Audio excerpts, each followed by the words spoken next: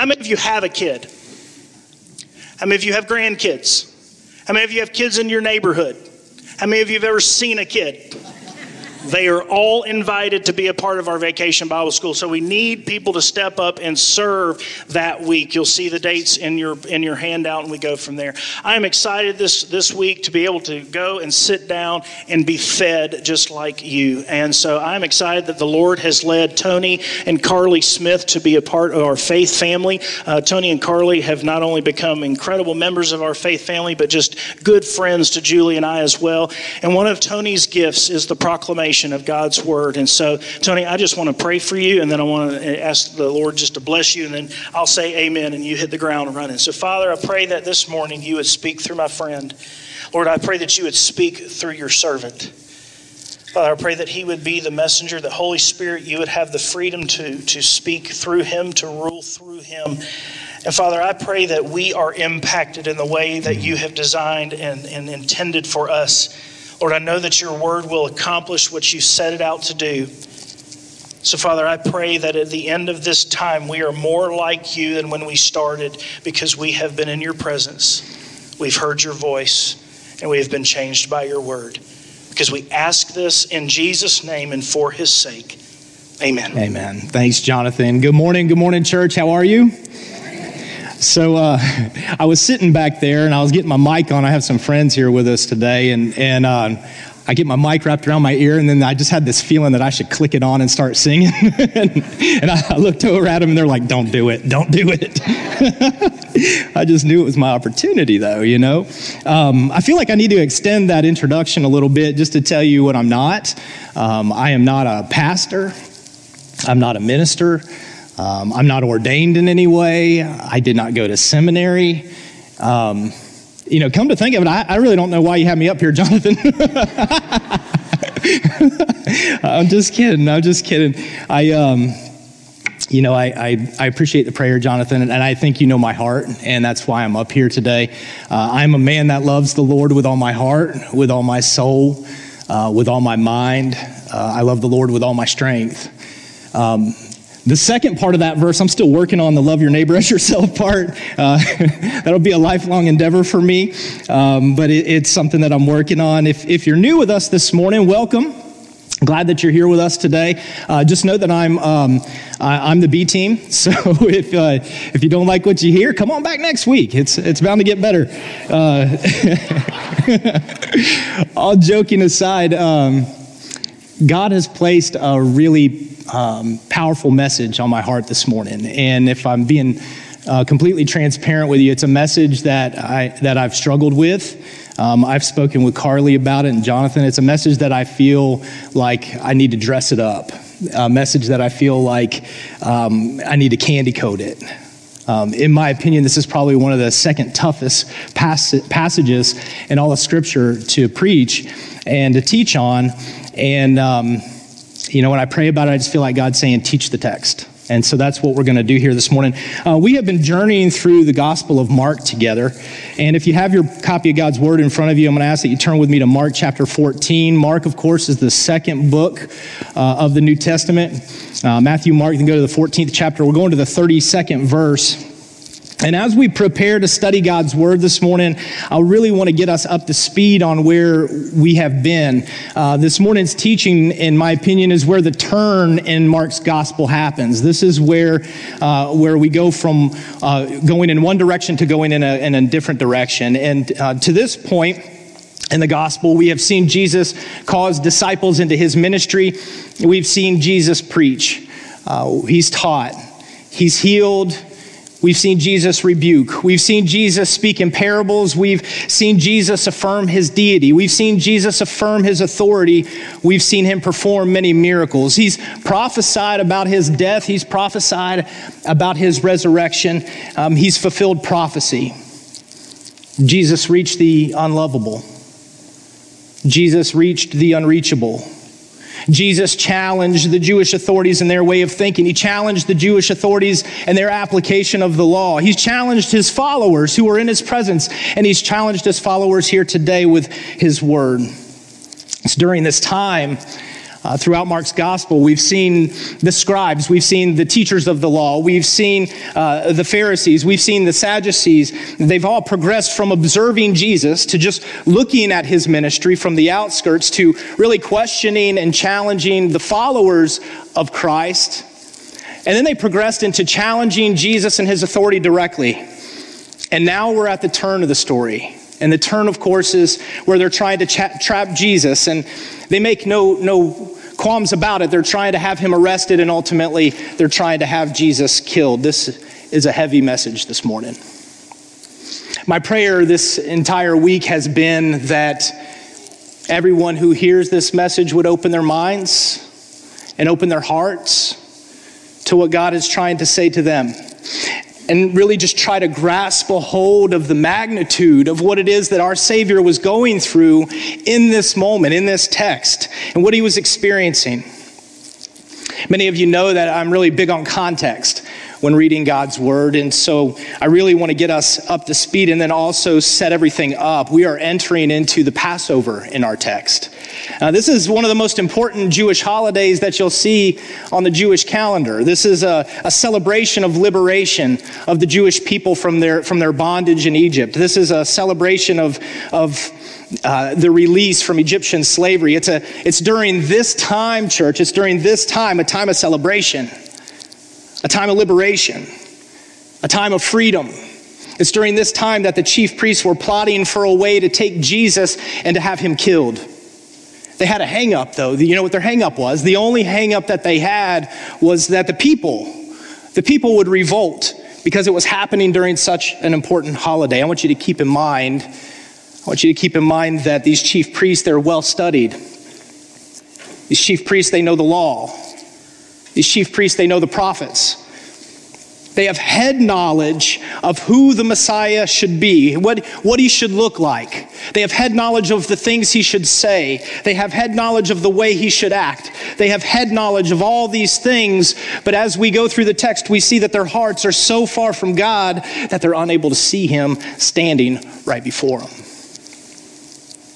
And it begins. Not only are the teachers of the law turning against our Lord, but one by one,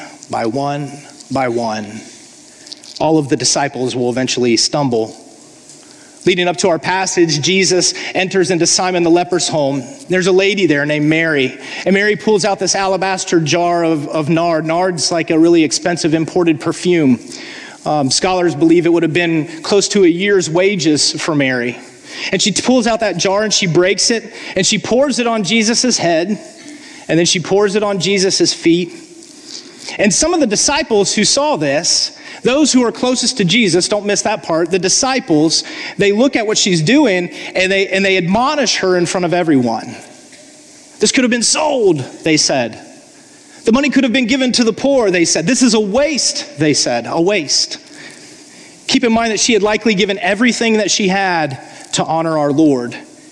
And they called it a waste, that to honor Jesus was wasteful, that the money could have been better used elsewhere.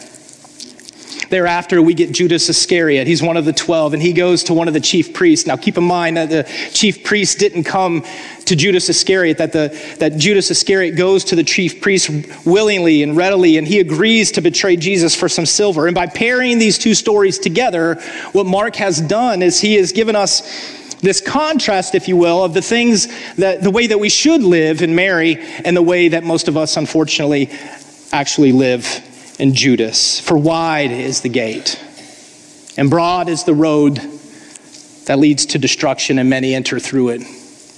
But small is the gate, and narrow is the road that leads to life, and only a few find it, Jesus said. So we get Jesus and the disciples are preparing for the Passover. We get Jesus calling out Judas's, identifying Judas. Jesus said to those sitting around him, he says, I tell you the truth, one of you who eats with me will betray me. And one by one, they go around the table and they ask Jesus, they say, is it I, Lord? Is it I, Lord? Is it I, Lord? Is it I? You know, this is a question that we should really all ask ourselves. For we've all denied Jesus. Is it I, Lord? Right after this, we get another reference to Jesus being the Son of Man as prophesied in Daniel chapter 7. And then we have the Lord's Supper. And then we have Jesus telling the disciples that they would all stumble because of him that very night. And then Peter, well, he decides that he's going to affirm his allegiance right then and there to Jesus. And Jesus looks at him and he says, I tell you the truth, this very night before the rooster crows, you will deny me 3 times. And this brings us to our text this morning. But before we dive into the text this morning, I want you to take a quick side road with me. Have you ever been just so completely distressed? Have you ever been troubled beyond imagination? I mean, to the point where it feels like the sorrow alone that you're going through is just so heavy it's going to kill you. Have you ever asked for people around you to help you? You know, like, hey, I need you. And they let you down. And so you turn to your closest friends, your best friends, those who are they would never let you down, those people, and then they too let you down. If you have, then you've experienced just a very small taste, a very small taste of what it was that our Lord was going through in our text here this morning. And with that, if you have your copies of God's Word, and if you're physically able, I'm going to ask that you stand in the honor of the reading of God's holy Word. We'll be picking it up in Mark chapter 14, verse 32. And it says this. Then they came to a place which was named Gethsemane, and he said to his disciples, sit here while I pray.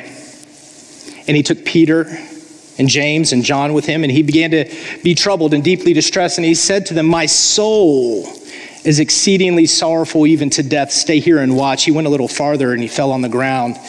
And he prayed that if it were possible, the hour might pass from him. And he said, Abba, Father, all things are possible for you. Take this cup away from me. Nevertheless, not what I will, but what you will. Then he came and found them sleeping. And he said to Peter, Simon, are you sleeping? Could you not watch 1 hour? Watch and pray, lest you enter into temptation. The spirit is indeed willing, but the flesh is weak. Again, he went away and prayed and spoke the same words. And when he returned, he found them sleeping again, for their eyes were heavy, and they did not know what to answer him. Then he came a 3rd time, and he said to them, are you still sleeping and resting? It's enough. The hour has come. Behold, the Son of Man is being betrayed into the hands of sinners. Rise, let us be going. See, my betrayer is at hand. Father, this morning I pray that you open our eyes, Lord, to the things that you want us to see. Father, I pray that we don't think about other people, but that we think about how we can be better aligned with you. Father, I pray that you open our ears to the things that you want us to hear. Father, I pray that you take out our hearts of stone, that you place upon us a heart of flesh. Make us a compassionate people, Lord. Allow us, Lord, to be transformed by the renewing of your mind. Father, Lord Jesus, change us to be more like you. And I pray these things in Jesus' holy name. Amen. Our passage begins with Jesus asking his outer circles of disciples, the outer circle of disciples, to sit and pray. And then he takes Peter, and he takes James, and he takes John with him. He'd gone off with these 3 multiple times, according to Mark's gospel. This is Jesus' inner circle.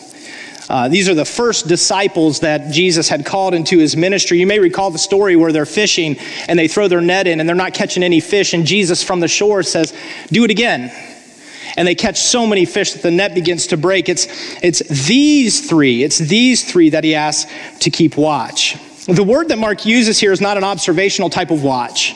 Jesus isn't saying, hey, go look over there.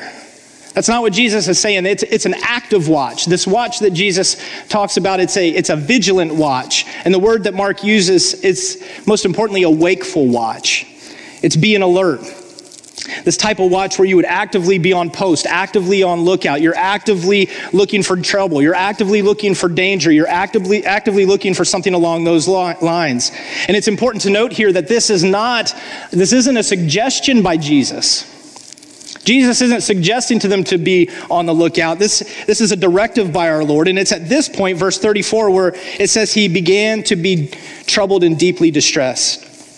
Jesus says this in the verse. Jesus said, my soul is exceedingly sorrowful, even to death. My soul. If you write in your Bible, that's a good one to underline. Jesus had been telling the disciples of what was to come. You see, Jesus knew what the Father's will was, and yet he endured this agony anyway. I'm convinced that it wasn't human death that made his soul sorrowful. I'm convinced that it wasn't the human pain that he would face that made him sorrowful. I'm convinced that it wasn't the stripes upon his back, it wasn't the crown being pressed into his head, the crown of thorns. I'm convinced that it wasn't his hands being nailed to the cross. I'm convinced that it wasn't his feet being nailed to the cross that made him sorrowful, that caused his soul to become exceedingly sorrowful. It wasn't those things. I'm convinced that it was the weight of sin. It was the weight of sin being placed upon this perfect soul. It was your sin and it was my sin that made him feel like he was going to die. Keep in mind, if we go back to Genesis, God is talking to Adam. And he's talking about sin, and he says to Adam, speaking of the fruit, for when you eat of it, you will surely die. Paul said in Romans, for the wages of sin is death. You see, his soul was sorrowful to the point of sin, or to the point of death because of our sin. There's a verse in 2 Corinthians chapter 5, verse 21. It says this, God made him who had no sin to be a sin for us, so that in him we might become the righteousness of God. God made him, Jesus Christ, who was blameless, become sin for us, so that in him we become the righteousness of Christ. This is what made Jesus troubled, that he was to become sin. This is what made Jesus deeply distressed. Jesus was to be a sacrifice for sin. He resolved here in this passage, church, he resolved to lay down his life willingly for you and for me. Whosoever. The author of Hebrews in chapter 5, verse 7 and 8 wrote of Jesus, and this is what the author of Hebrews said, who in the days of his flesh, when he had offered up prayers and supplications with vehement cries and tears to him who was able to save him from death, and was heard because of his godly fear. Though he was a son, yet he, speaking of Jesus, learned obedience by the things which he suffered. In this moment of deep distress, Jesus cries out to our God, Abba, Father. This is a term of endearment for a child to his dad. This is a cry out from a child to his father. And he said, take this cup from me. This is a cup that we see multiple times in the Old Testament.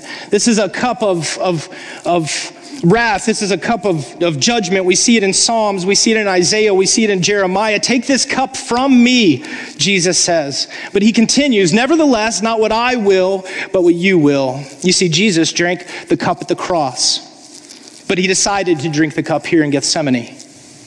You see, the struggle of the cross was won here in this passage. It's important to note here that Jesus isn't looking for a way out from under the cross. That's not what's happening. Jesus isn't trying to avoid the cross. That's not what's happening. He was simply asking the Father, Father, is there any other possible way? Then let it be. But if there's not any other possible way, then let it be. One of the things this does is that it completely, and this is so important, one of the things this verse does is that it completely eliminates any other way to salvation. It just completely eliminates any other way to salvation. If there was another way to salvation, if Jesus' death on the cross wasn't necessary, the Father would have answered the call to his Son. This leads us, church, to the natural conclusion that Jesus Christ is indeed the way. That Jesus Christ alone is indeed the truth. That Jesus Christ alone is indeed the life, and that there is no other way to the Father except through the Son. Jesus comes back and he finds them sleeping, and it's at this moment of just great agony that Jesus is all alone. He's all alone. His disciples, they give him no support at all. Drop down with me to verse 37. Then he came and he found them sleeping, and he said to Peter, Simon, are you sleeping? Could you not watch 1 hour? I love this verse. I absolutely love this verse. You see, Simon was Peter's name before he followed Jesus. Peter was the name given to him by Jesus. Peter means rock.